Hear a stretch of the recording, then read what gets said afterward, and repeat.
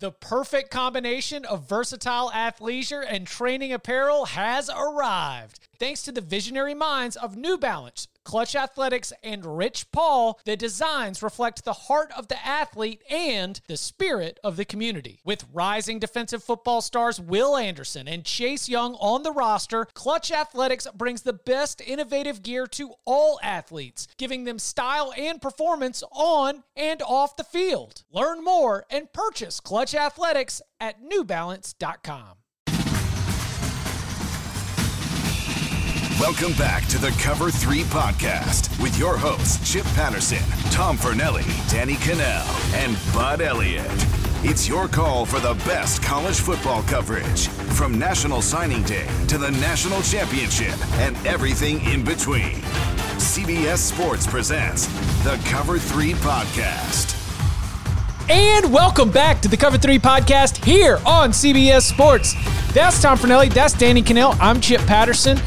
We've got a big old bag of mail with a very special Tales from Tallahassee. Like, it's not even a Knowles to go because we're not even putting in the order. This has been requested from the masses. Everybody wants to hear about 1995 Florida State practices, but we'll get into that. And first, a little bit of a request, because we really try to, be ourselves and be open with you, the listeners, and we just need to ask that even if you listen, no matter what platform you listen to us, just go follow us on Spotify, all right? Because we've got some numbers that we're trying to hit by the end of February. And if you really love us and you want to help us out a little bit, again, just go follow us. Like, please, pretty please, not afraid to beg. I'm not above it.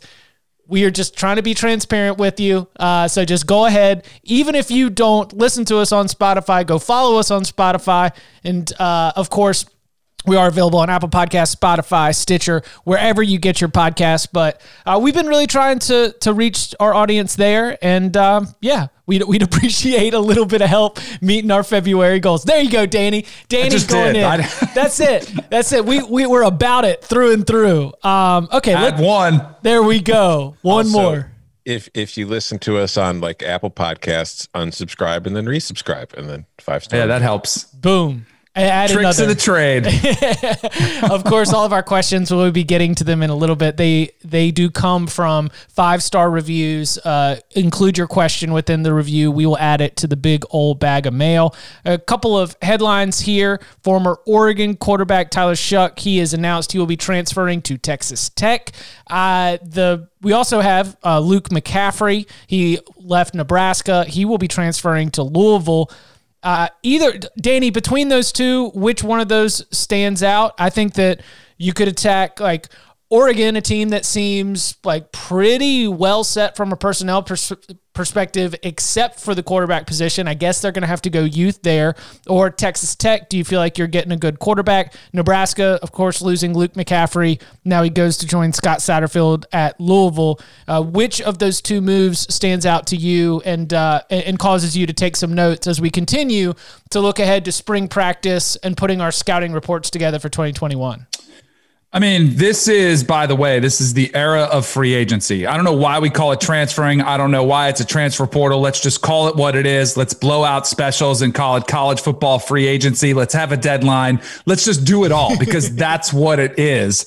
So like, get used to it. Clearly these are bigger names. One played a lot more football in Tyler Shuck, was the starter coming into the season, dealt with some injuries, dealt with a little bit of inconsistent play. I would lean towards him as a more intriguing move because I feel like I know what he gave you. I liked him. This was a surprising one to me. But a lot of it has to do with situations where you are. Quarterbacks don't want to wait around and, the Boston College transfer, Anthony Brown, he's coming back, right? So he's coming back. He was kind of trending on the up. Tyler Shuck was trending on, downward. So he decides, hey, I'm going to get a change of scenery. I think this is interesting for Matt Wells at Texas Tech because this is a program which really has struggled post Mike Leach of getting back to relevance and even upper third, maybe upper half of the Big 12. So Matt Wells needs him. Tyler Shuck would love to kind of, have a career, would probably propels him to the NFL. He's a big, strong kid. Like I remember vividly saying, this is another version of Justin Herbert coming in, just going to take over, not much drop off. Clearly, same size, different result, which is really a dumb thing to assume because Justin Herbert was awesome. So I'm more fascinated by this one. The Luke McCaffrey move, to me, I don't know how that's going to work out. Luke McCaffrey didn't play as much football. So I think it's a better program, probably in better shape, but also another coach in Scott Satterfield who has to do some, trust tree type of exercises, building up the trust with the fans and the players, more importantly, because of what transpired with the South Carolina interview. But I feel like I know the floor better with Tyler Shuck, which is pretty good. Like, you're going to get a pretty good, capable quarterback who can win some games for you. With Luke McCaffrey, I just don't feel like I've seen enough from him yet. Yeah, I would agree. Just looking at these two players, I think Tyler Shuck is a much safer and probably more likely to be successful at Texas Tech than I would put into Luke McCaffrey. Because I think, Shuck, if you look at his numbers last year at Oregon, like, they weren't great, but they weren't awful. We're talking about a kid who completed 64% of his passes. He averaged 9.3 yards per attempt. He had 13 touchdowns and 6 interceptions. With Luke McCaffrey, like, the sample size is small, so you can't really take away definitive, opinions on him. But in 7 games last year, this is a guy who he only threw 76 passes. He's probably more of a runner than a passer. And if you just look, like, he averaged 6.1 yards per attempt. And more than anything, he had 1 touchdown to 6 interceptions. Like, yeah, Nebraska had problems on offense last year. Nebraska's had problems the last few years. But 1 touchdown and 6 interceptions, I don't think you could just put that on the offense. I think that you're part of the problem if you've been having the offense. And I look at Louisville this offseason alone. McCaffrey is the second transfer quarterback they've landed. I don't know if you guys remember, but Georgia Southern quarterback Shai Werts also transferred to Louisville last month. And Werts, the plan is with Werts, he's probably going to be seeing, I saw on Twitter yesterday, the plan Satterfield said for Werts is he's going to see a lot of time at receiver in their offense. He might be kind of trying to fill that Tutu Atwell role. Mm-hmm. And maybe that's why Louisville was there. Maybe that's why he chose to transfer. Maybe he thought his best path to the NFL was, all right, I got to show him what I can do besides quarterback.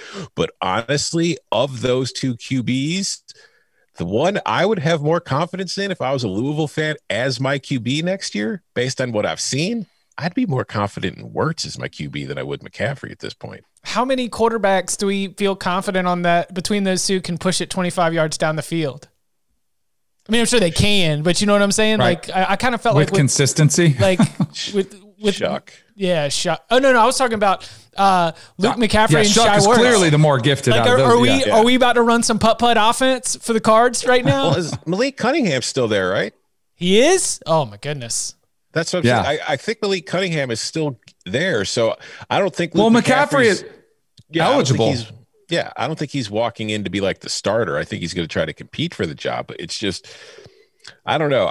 We're going to need, I think we'll have a much better idea of Louisville's QB picture after spring practice. Are we under the assumption, because when I go to 24/7 Sports and I look at eligibility, some say immediate, some say, not immediate, meaning, hey, you're going to have to sit out the year. Do you think there's a bill proposed just yesterday that's about name, image, and likeness that does have some transfer rules? Are we operating under the assumption that everyone's going to be clear for the 1 free transfer by this season? So do you have any information? Well, yeah, I think that the coaches believe that the one-time transfer rule might get passed like in April because Nick Saban, according to Henry To'oTo'o's father, Nick Saban has been telling him, hold on making your commitment until we know that the one-time transfer rule is through, because we expect you to just be like a one-and-done type player, and then you're off to the NFL. You would like to know that you're going to be able to play in 2021 and not have to sit out. Conspiracy theory time? Yeah, heck yeah. Oh, no, I've got one note on Oregon before we go conspiracy theory. Ty Thompson.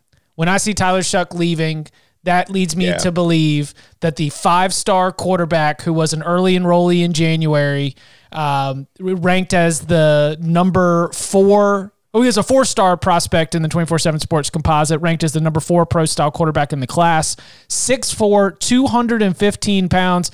And he's been a little bit of a late bloomer on the recruiting scene. Like when he was scouted in 2018, they were like, yeah, this guy's probably like a day 3 kind of draft pick. And he's seen his stock slowly rise. So if Ty Thompson, who again has been on campus with the Ducks since January, with Tyler Shuck leaving, I think it makes it more likely that we see the highly touted true freshman as an option at starter for the Ducks.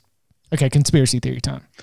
All right, it's not really a conspiracy, but like we're talking about, we expect the transfer rule to be passed in April. Well, we expected the transfer rule to be passed before last season, too. Yeah, they tabled it. We talk about the NIL stuff. We've been expecting the NIL stuff since the beginning, before last season. I think the NCAA is just going to keep kicking the can down the road on these things, because that way the general feeling is, well, it's going to happen, so we don't have to bitch and moan and complain about it and write a million columns about it every single year, because they're going to do it. It's on there. All our sources we talk to, oh yeah, we're definitely considering it. So the NCAA just has to keep saying, oh yeah, it's on the table. We're going to get to it soon. And then they just keep pushing it and pushing it and pushing it. And that way people think they're going to do it, but they don't ever actually have to do it. And everybody just kind of focuses on other things. Bam. That's what's going on. But there's a big but. And you cannot lie. Right. Congress is going to get involved here. So the NCAA is going to have their hand forced, and not only Congress from a federal standpoint, but there are state legislatures which are having laws that are scheduled to go into effect as soon as July 1st of this year. So I agree with you. The NCAA has been kicking the can down the road, but at some point they're going to have to make a decision. And I think the decision is going to be made for them, which maybe that's what they want. Maybe they want. Yeah. They don't want to have to enforce rules. They're just going to let it go. And I'll tell you what, I mean, we've talked a lot about this and we can do a whole sidetrack on it, but I think it's a pretty good compromise. And some of the things that are in this latest bill, I think make a lot of sense. And it's bipartisan, which is kind of crazy. I'm sure there'll be something that the different sides of the aisle will find something to argue about, but something's going to get done. And I think it will be a federal, issue so that everyone's on the same page. And one of the things is 1-year transfer. So if they get this bill passed, the NCAA, like it or not, is going to have to allow it. Speaking of name, image, and likeness, EA Sports. Notre Dame's not in the game. Listen, I'm telling you, Notre Dame is out here taking all the headlines, and we're not paying enough attention to how Northwestern's also saying that they don't want to be in the game either, because we got over 100 schools have signed deals with CLC so that they can be in the new EA Sports college football game in development. As we have discussed, we will see when it comes out, probably at least a season or two away, but that's just my guess here. We will be up to date on it. We do have some well-placed sources within that operation. So as always, keep it here to the Cover 3 podcast for all of your EA Sports college football breaking news. I mean, we did an emergency podcast for it, so obviously. But Notre Dame comes out, says that they do not plan on being a part of the game. Do you think that by the time the game comes out, name, image, and likeness will be in a position that Notre Dame, Northwestern, and some of those other programs that have decided not to be a part of it, that they will be a part of that video game? Yeah. I mean, like we just met Danny was talking about the rules that are coming from a federal and statewide level. The game's probably not going to come out for 2 to 3 years. Odds are, my funny conspiracy theories aside, that if the NIL stuff is going to happen, it will have happened by then. So if you're Notre Dame or you're Northwestern, this is like a politician just saying something that really has no impact on anything, but looks good for when the re-election comes and you got to run the ads, and they can say, Notre Dame said that they weren't going to be in the game until their players were able to get something out of it. Notre Dame stands for its players. Small print that says like SB 28.4 roll call or whatever. Yeah. That's all this. It's so obvious too. But what drives me nuts is people fall for it. Like, hey, what a player, progressive, university. Do you think they're more worried about Having Jack Cohn, his image available for the game, or the 4-leaf clover on the side, having the golden domes and touchdown Jesus able to be on the game. I mean, that's what it's about. And what is really interesting with this in the NFL, when you have Madden or whatever NFL game you play, there are, yes, from the player standpoint, there's a union, they bargain for you, they negotiate what you're going to get, but they also bargain as 32 NFL franchises. I don't think that's going to be the case with the college football game. So Notre Dame might be holding out for a bigger portion of the proceeds because they view themselves, as they probably should, as one of the bigger brands in college football. So they're saying, well, we're not just joining in. Are you crazy? Tell us what you're giving us. And it's not about the players. It's about what is coming to Notre Dame. And I would do the same thing. And they're playing it out, and it plays out great publicly. But this is all about the money going to Notre Dame, not to the players. Do you think that Jack Swarbrick, so this college football is going to change dramatically in the next 5 years, and while we love the way we approach it today, we recognize that change is coming. So to navigate that change, it was good to have that experience. That was Jack Swarbrick, according to Josh Pate, Late Kick Josh. You can check it out on 24/7 Sports and CBS Sports HQ. Jack Swarbrick discussing the ACC experience in 2020. Do you put any value to his in the next 5 years statement in terms of college football is going to change dramatically, or B, the next step of it, which might indicate that independent status doesn't last forever? I don't know. I think that in the next 5 years comment is about the NIL stuff. That's going to be changing, and it's going to change the way that teams and schools have to approach players, and it's going to change the power that players have. As far as the independent thing, I don't ever see that changing. See, I see it as the Power Five. Absolutely has to. I see that as like a hint at the Power Five breakaway proposal, potentially. Maybe. Which I don't like, by the way. I mean, I think it's a general comment, but I think it's a really obvious comment. If you look at the 12-year contract for the college football playoff, we're at what we just finished 6 years, right? Mm-hmm. There's 6 more years left. 5 years, they'll probably start to negotiate. That'll force some of the issue with Power Five breaking off and all the things that are coming. I mean, everything. I do think we will look dramatically different in 5 years, all of it across the board, whether it's Power Five break off, players making money off their name, image, and likeness, transferring, free agency. I think all of it's going to look dramatically different in 5 years. And it was 7. I had to count them on my fingers because I'm a dummy like that. University of North Carolina, didn't go to classes. You know how it goes. Coming up on the other side, speaking of those college days, let's go back to one of the nastiest collections of talent with some of the top tier not even suiting up on Saturdays. It's time to go back to that practice field in Tallahassee with DK next. Did you know that while over 60% of Americans dream of starting their own business, less than 20% of them take the first step? The reason? Building a business is tough. Taylor Brands is simplifying the business journey. From launching and managing to growing your business, Taylor Brands isn't just another tool. It's your online business partner from launch to success. With Taylor Brands, building your dream business becomes an effortless experience. Their comprehensive platform guides you through every step, ensuring you have everything you need in one place. From LLC formation to bookkeeping, invoicing to acquiring licenses and permits, and even setting up your bank account, Taylor Brands handles it all seamlessly. And our listeners will receive 35% off Taylor Brands LLC formation plans using our link, taylorbrands.com/CBS Sports. That's TAILORBRANDS.com/CBS Sports. So start your business journey today with Taylor Brands. Let's go! It's the most all-star studded challenge ever. And this time, it's every competitor for themselves. Best challenge ever! The Challenge All-Stars. New season now streaming on Paramount+. Go to ParamountPlus.com to try it free. Terms apply. Okay, so if I am to follow the inception of this online chatter, it began with Brandon Marshall and Chad Ochocinco in that sit down. Cam Newton was also there, and who else? There were 4, right?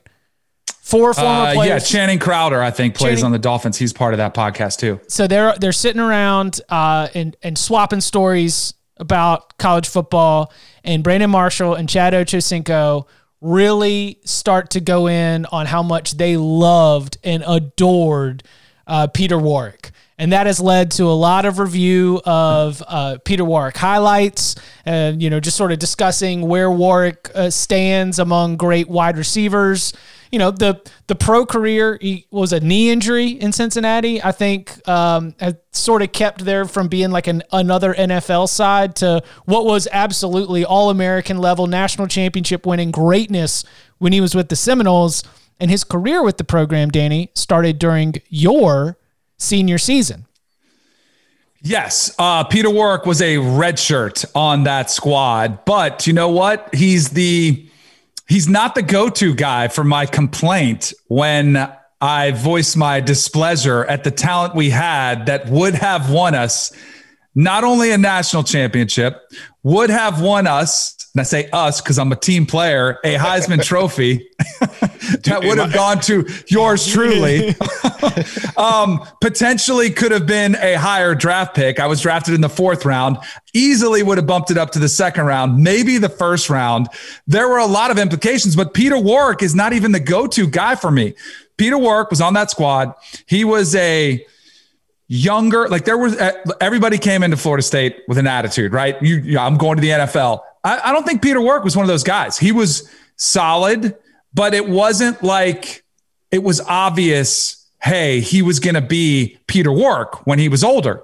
I think he was still kind of figuring out the offense, figuring out college, which at the time was very normal. Most people did not play as true freshmen.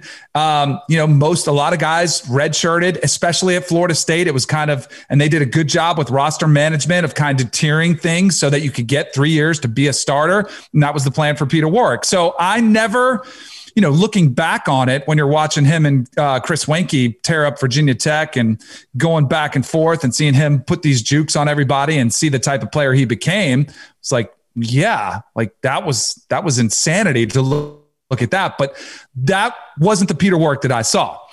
He would be the 3rd best player that I would go to that say, I can't believe this guy redshirted when I was there. Number 2 on the list would be Walter Jones, who was a junior college transfer, comes in. He's an offensive lineman. Again, quiet, unassuming guy, was good in practice, but our offensive line wasn't an issue. We had a pretty decent offensive line, sacks where I wasn't getting too much pressure. So Walter Jones is in practice. I'm like, what's up, Walt? How you doing? Over there, just a red shirt. So I'm like, all right, but he was pretty good. But again, not one that I would have complained about a lot. Retrospectively, maybe one of the best offensive linemen of all time was sitting there on the bench every single game my senior year.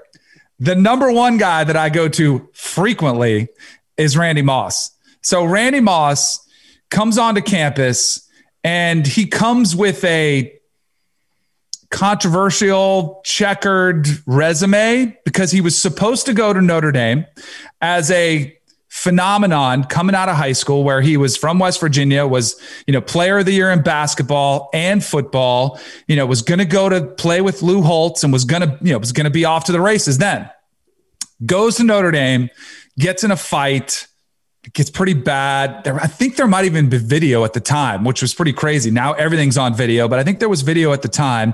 And Lou Holtz, Notre Dame has the gold standard, can't have any character issues. So they kick him out. They say, nope, your scholarship's revoked, can't come here. And a lot of people were concerned about Randy. Like, there weren't a lot of teams lined up to take him because they were worried about character issues. So Lou Holtz calls Bobby Bowden and says, hey, got this guy.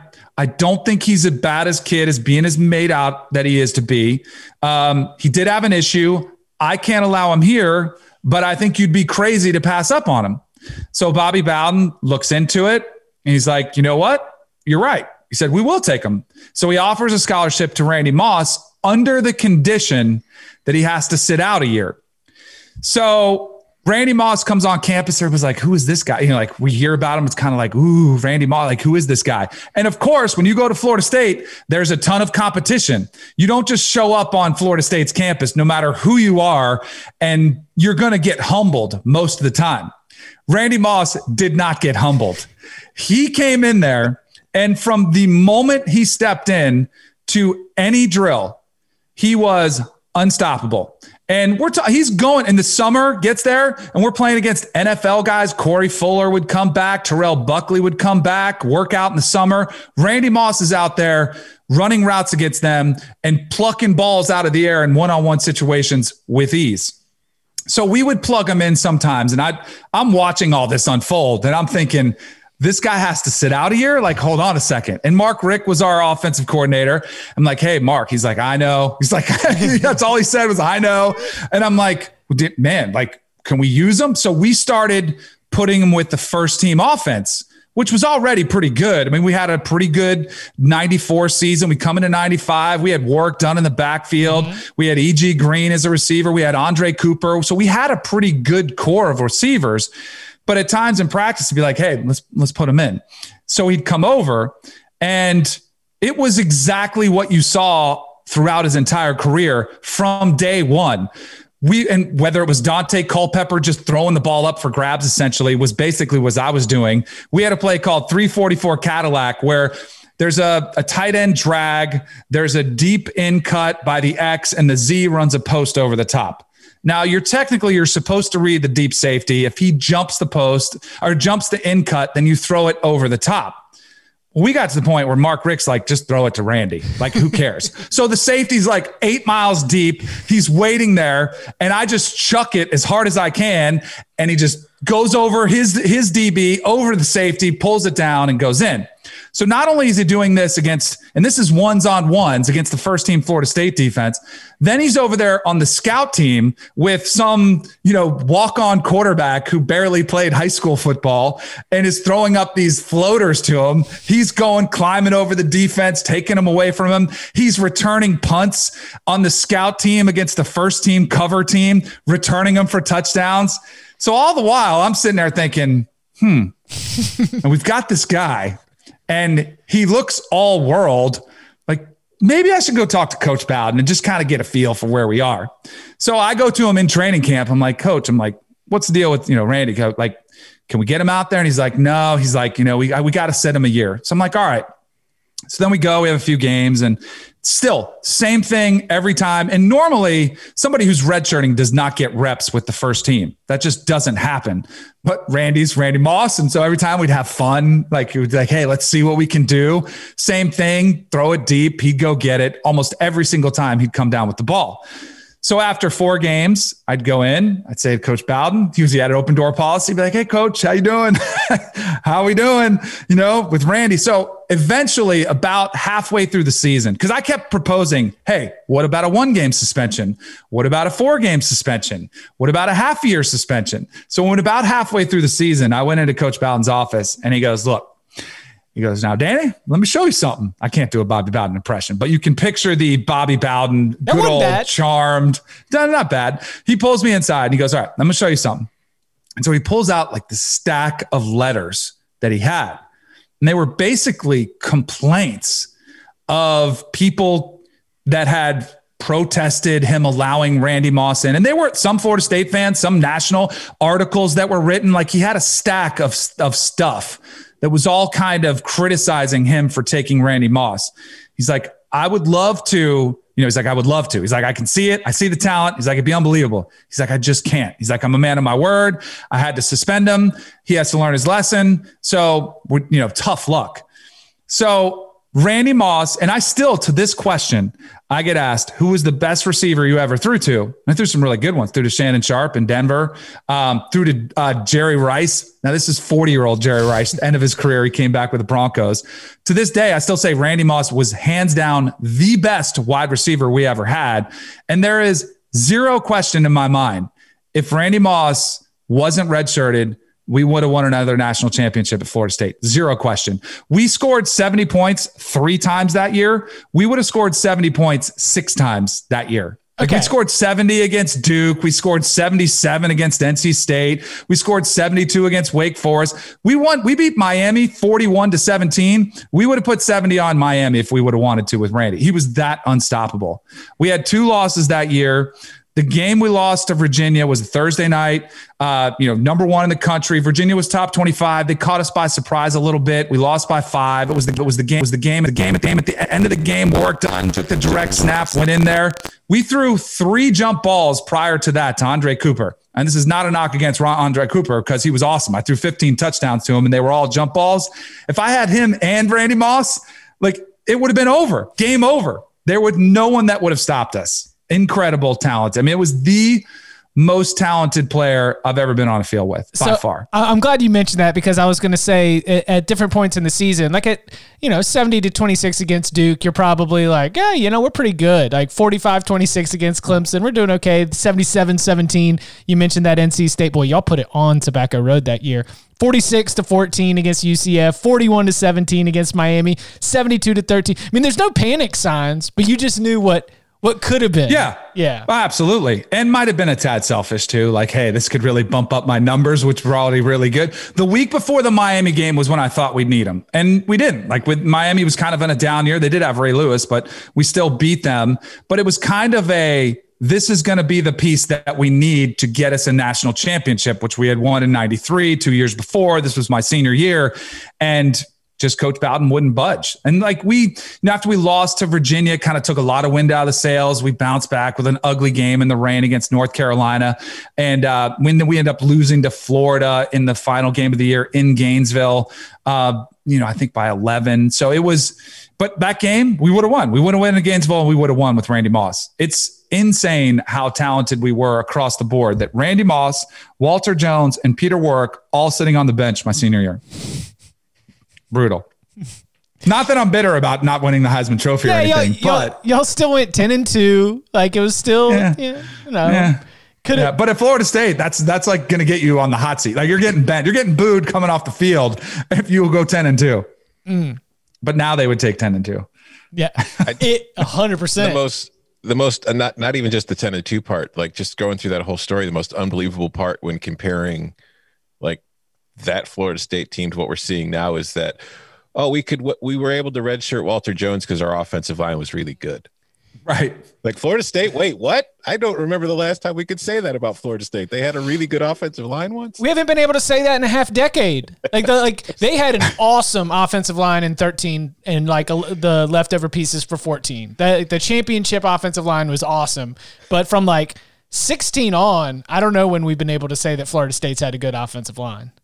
What might have been crazier than what Randy Moss did on the practice field at Florida State was what he did in intramural hoops. Oh, yeah. Because almost every football player had played on some intramural hoops team. And you always play these fraternities and they'd think they were good because they played some high school ball and they'd be practicing 3 times a week to try to win the intramural championship. And Randy would show up there maybe middle of the first quarter, sometimes late to the game, shoes untied, and he would go in and just light people up. I saw him essentially do a foul line dunk. It was probably a foot inside the free throw line, but jumped from the free throw line and threw it down. And when he came in, even the fraternity dudes who always thought they could beat the football team players were oh, okay. We're done. We have no chance here. Couldn't do it. Hey, check it up there, dog. All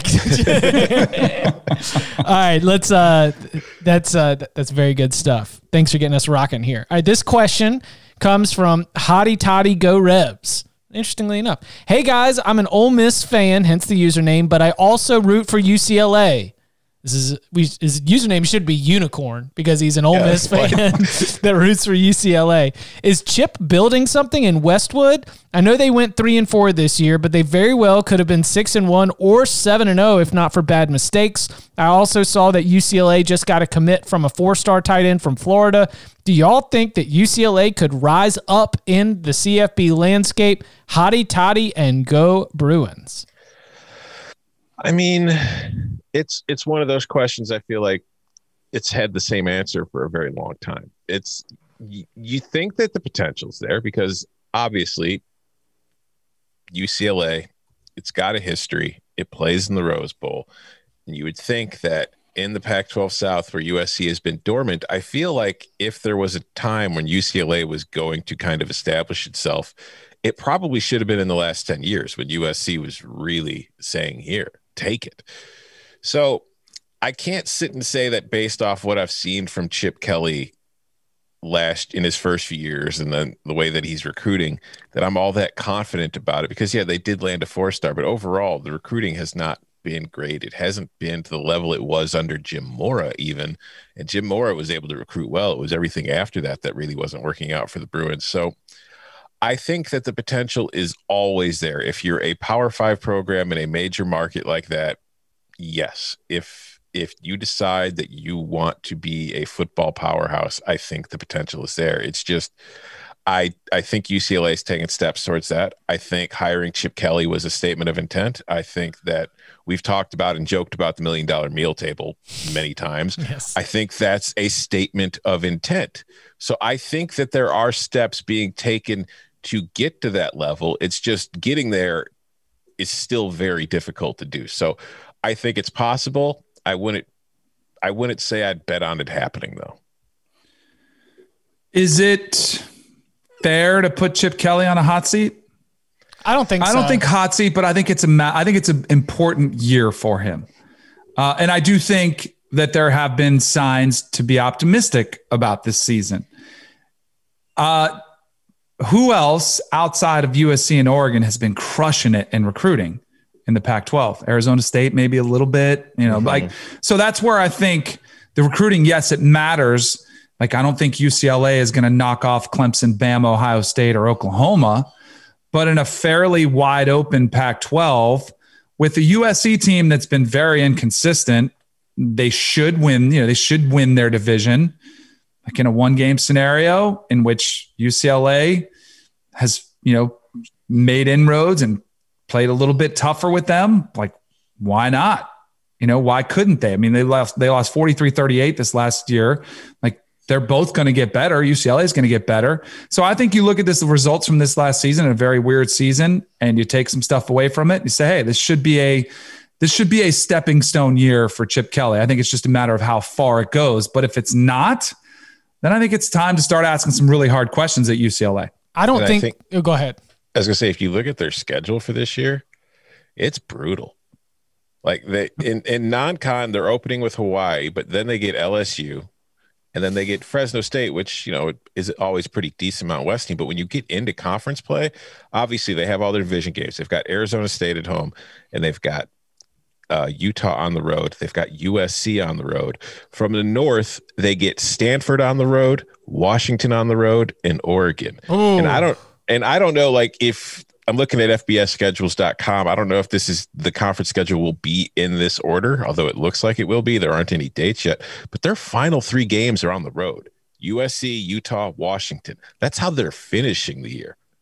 Well, there's nowhere to hide in the Pac-12 because you've got 12 teams and a 9-game schedule.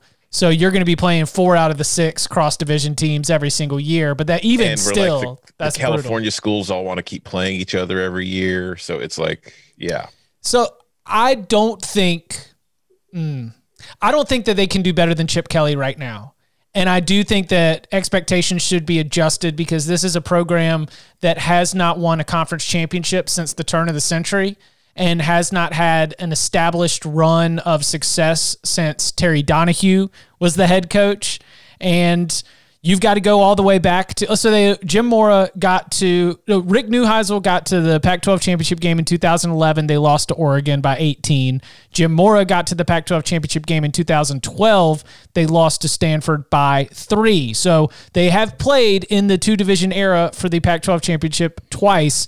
But in terms of winning a championship, they have not done it since back-to-back Bob Toledo Pac-10 championships back in 1997 and 1998, which is to say that entire lifespans of UCLA players have taken place without UCLA being a conference champion. And at that point, you have to start to be like, okay, Are we leaning back into yesteryear? And I'm sorry that I always bring this up, Minnesota fans, but like you've got national championships from the 30s or something like that. So yes, you have national championships. Wisconsin doesn't. I get you can always hold that over them, but I think that when the players on the roster, when the expectation, the program that they were recruited to, you're trying to reach something that hasn't been done. And so if you adjust your expectations not to, we have to get on ahead of USC, we have to be winning Pac-12 championships, and you start to look more at the big picture, I think that Chip Kelly would be comfortable setting up and being a head coach for 7-8 years, and that he might have a more long-term approach. And if you let him cook, then he probably leaves that program in a healthier position at the end of the run, even if he's not able to deliver on a Pac-12 championship. And I think something else we need to ask is, as much as I love to look at them and as beautiful as I think they are, UCLA faces the same kind of problem that North Carolina does, and it's, can you be a good football team while wearing that shade of blue? Is anybody ever going to be scared of you or take you seriously or respect you? So I think that's the question that we really need to figure out. I'm going to put you in front of the Citadel cadets and let you tell them that they're soft because of their little baby blue uniforms. But I understand what you say. I'm just saying the color really goes well with the button down as I overdress for the football game and spill my drink all over myself by the end of the third quarter. It just really goes well with everything. All right, let's. This next question comes from Don't Worry About It. What can Oklahoma do to stall the prophesied Titan of Texas being back? Sark is making some alarming moves, almost like he might be the one to create stability in the Longhorn program. Is this more like Hercules defeating Hades in the Disney cartoon, or does it look like Thor trying to prevent Ragnarok? In that you can only postpone it. Maybe Texas will secede from the United States, and it will be more advantageous for recruits to cross the Red River on student visas to compete for championships and later join the NFL. Thanks. Love the show. Sounds like we've got an Oklahoma fan with Disney and Marvel passions and wants to make sure that Sark doesn't disrupt the Oklahoma's dominance in the Big 12. What do we think? First of all, I just want to make it clear that I don't know Ragnarok from watching Marvel movies. I know it from actual Norse mythology. All right, so you nerds. I don't watch those comic book movies, you nerds. But I think that, I don't think you need to worry if you're an Oklahoma fan just yet. I think that what you need to do is keep doing what you've been doing because it's clearly working pretty well for you. And maybe Sark is the guy that fixes Texas football. Maybe this is what they needed to do. It's just, we've seen this before with Texas. Like when they hired Charlie Strong, there was positive momentum at the start. When they hired Tom Herman, there was positive momentum at the start. Anytime Texas hires a new coach, there's going to be positive momentum. It's freaking Texas. What's going to come down is whether they're going to be able to keep it going and turn it into wins. So, and still, until Texas is out on the field, really, not just beating me, because, they do beat Oklahoma from time to time, even during their down years, because they're still a talented team. But until I see them doing it on a consistent weekly basis where they're a legitimate Big 12 title contender, if I'm an Oklahoma fan, I'm not all that worried about it until they give me reason to be worried. And I don't think anything you've seen yet is reason to be worried. And Texas fans, don't take that as me saying that I don't think that it's going to happen, because it very well could. I'm just saying you shouldn't be too excited about it yet either. This is a rare Oklahoma fan, don't you think? Do you think many of them are worried about Texas? Like they shouldn't be. You guys won 6 Big 12 conference championships in a row. You guys have the ball rolling. You've been to the playoffs. Like I'd be more worried about how do we win the next game? How do we win a playoff game as opposed to what's happening with Texas? I mean, Texas has been a bit of a dumpster fire. Post Mac Brown, end of Mac Brown, up till now. And I'm bullish. I like Texas. I like the Sark hire, but I'm totally agreeing with Tom. You got to do it first. And I think they're making the necessary adjustments. Tom's referenced on here a bunch of times how the Oklahoma defense was actually much better last year than maybe perceived. What was it? Top 15 in a lot of the analytical categories. Some of the deeper dive defensive categories. Mm-hmm. Man, they're addressing some of the issues. Big Cat Bryant rumors going to Oklahoma, like bolstering up a defensive line. So, I mean, Spencer Rattler's already there. You got more stability at quarterback than you do at Texas. I would not be worried about it until it happens. Yeah, you don't want to be arrogant and just not even think about it. But I think you got things going just the right direction you need to go if you're Oklahoma. I think your bigger problem is how do you get past a Georgia, Alabama, Clemson, whatever team you're going to face in the playoff than it is against Texas. Great point. It is not a promised inevitability. And for this Oklahoma fan, you're right, it might be rare because the other side of the spectrum, Oklahoma fan, is measuring themselves against the other teams that have multiple college football playoff appearances. Alabama, Clemson, Ohio State, Oklahoma. That's it. Those are the four. I mean, Notre Dame's been to 2, but beyond that, that is the list of teams with multiple college football playoff appearances. I think the Sooners are definitely more focused, obviously, after this past season on getting back to the playoff and then figuring out a way to be able to take the next step. All right. This next question comes from Wahoo Jordan LL. Hey guys, love the show. Been listening for a few years now. I miss Barton, but I'm glad to see Danny and was a fan of his before his appearance on the show. Parentheses, ACC guys, got to stick together. ACC boys. My question revolves what I perceive as a lack of respect for what Bronco Mendenhall has accomplished at UVA. He's gone from 2 to 6 to 8 to 9, then to 5. 9 wins at Virginia is huge. His recruiting classes have gotten better every year he's been at UVA. The media hypes teams with worse or the same records as UVA since Bronco's arrival. Tom Allen, Pat Narduzzi, and for some reason, Jeff Collins, just to bring up a few coaches who are always hyped up. He's owned UNC and no one ever mentions it. Why doesn't Bronco get the credit that some of these guys do, and where do you see him taking UVA from here on out? P.S. Tell Danny Warwick Dunn didn't cross the plane. Full circle, baby. If we had replay, he would have scored. We would have went on. I would have won that Heisman Trophy without Randy Moss, been a first-round pick, and I wouldn't be here with you guys having to schlep around and pay bills to feed my daughters. He was definitely in. I'll ask him about it. Would have carried that momentum. We wouldn't have lost to Florida. Yes. Yeah, no all way. the way. No chance. Nobody even thought about Randy Moss. Nobody would have been bitter about that.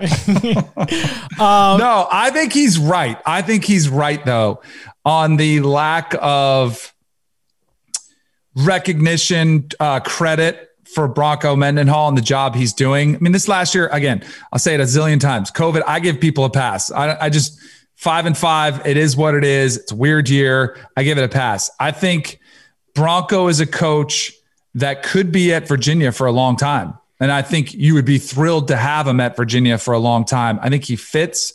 I think he knows how to work with the academic restrictions there. I think he's right. I don't think they get enough credit for the success that he's had there. And this, unfortunately, I think is where you have to overcome brand perception. And since he brought up the ACC boys comment there, like when Virginia goes 9-5 and they win the Coastal in 2019, it's, the ACC's down. When anybody represents whatever division in the SEC, whether it's Missouri, playing in the SEC East Championships. Oh, what a great year for Missouri. These guys are unbelievable. What a surprise upside season. It's the nature of college football. It's the way we dissect things.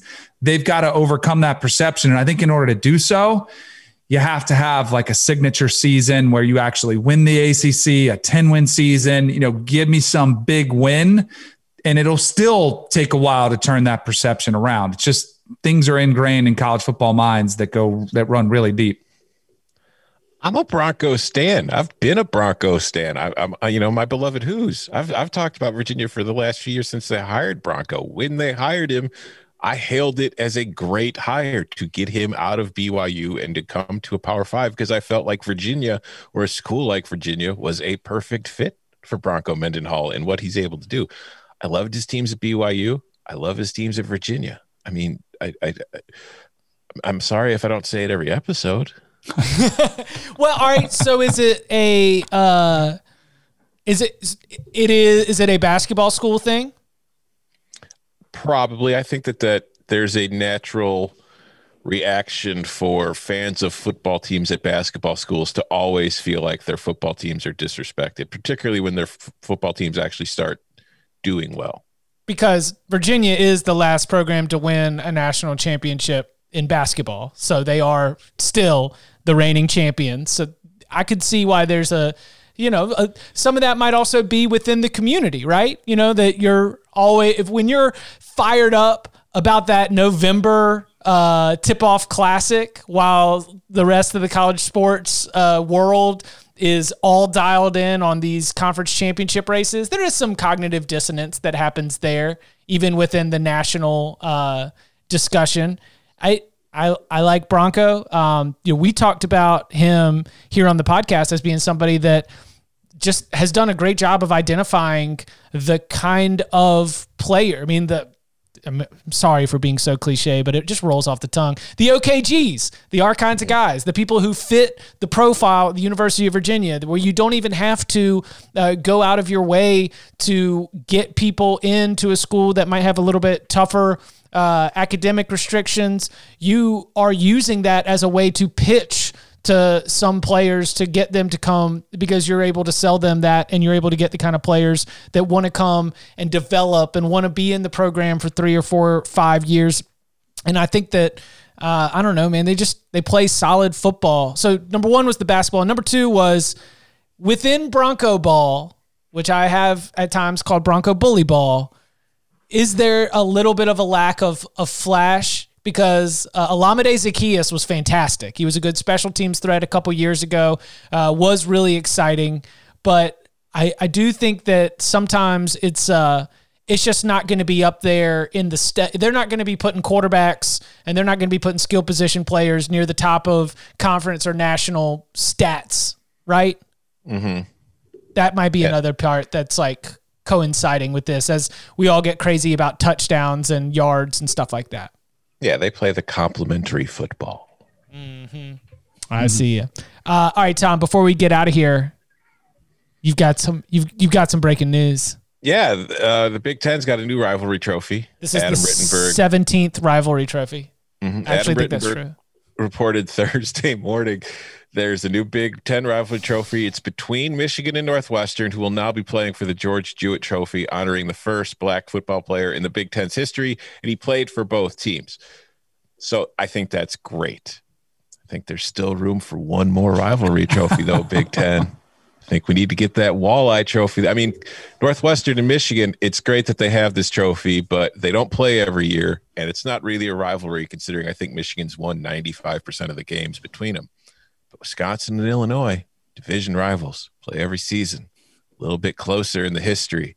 The walleye trophy. Come on, Big Ten. Let's keep this trophy momentum going. So the walleye bass, we could get him mounted, and it could be a talking fish, right?